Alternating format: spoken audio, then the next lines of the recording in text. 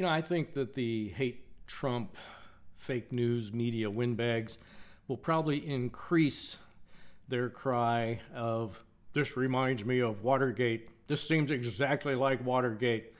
Now the Attorney General Bill Barr is turned the tables on them and is starting to investigate what actually happened in 2016.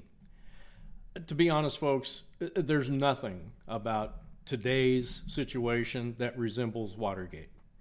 You may not know what Watergate was about, but look it up. As I remember it in the Euro 70s, Richard Nixon and his re-election campaign put together a little plan to spy on the Democrat National Committee at their headquarters in the Watergate Hotel.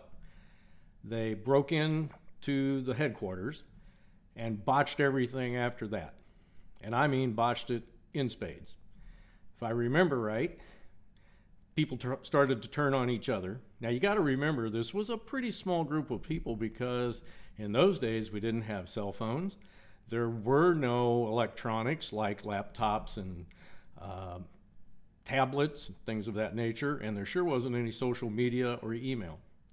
So what you had was a group of scared people that were in the process of getting caught, and a president-elect of the United States looking for a re-election who actually obstructed justice in just about every way you can think of, including the erasing of 18 minutes of a tape recording that he constantly made without other people knowing it in the Oval Office.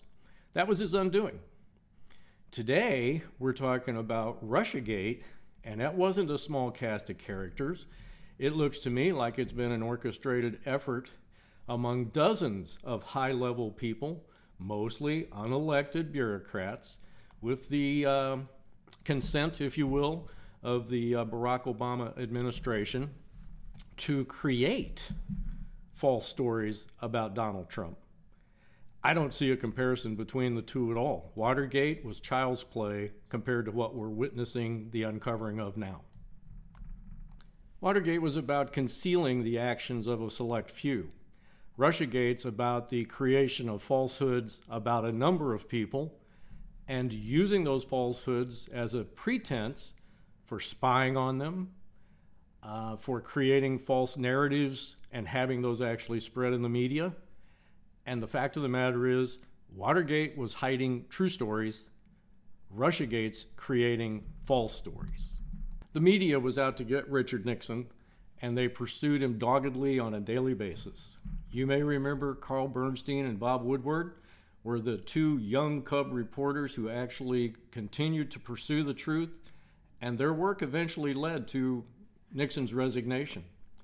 But it's funny how 40 years will affect your values after you've been around Washington, D.C. for a while, because today, all Bernstein and Woodward do is provide cover for what the Obama administration did and excuses for why their friends in the media are actually covering the stories the way they are. They are now part of the problem. Back in the 70s, they were part of the solution. The good news to me is that the tide actually seems to be turning. And I think it's turning because Trump was able to control his emotions and let the investigations end. And they ended the way he was thinking they would, which is there was no collusion, there was no obstruction of justice. Then we have Bill Barr, who's inserted himself into the situation and seems to be a no-nonsense kind of guy. I personally think that he's already using some of the findings of Special Investigator Horowitz, I believe it is, and some of his findings to already start the investigation into what really happened. Both how did it start, how did it continue, and why is it continuing now? I hope that all this is true because, trust me, Russiagate makes Watergate look like kids playing in a sandbox. There's just no comparison in my mind.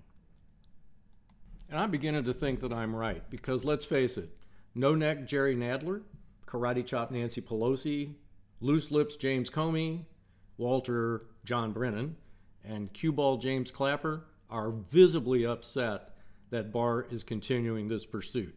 They're throwing everything they can at him right now.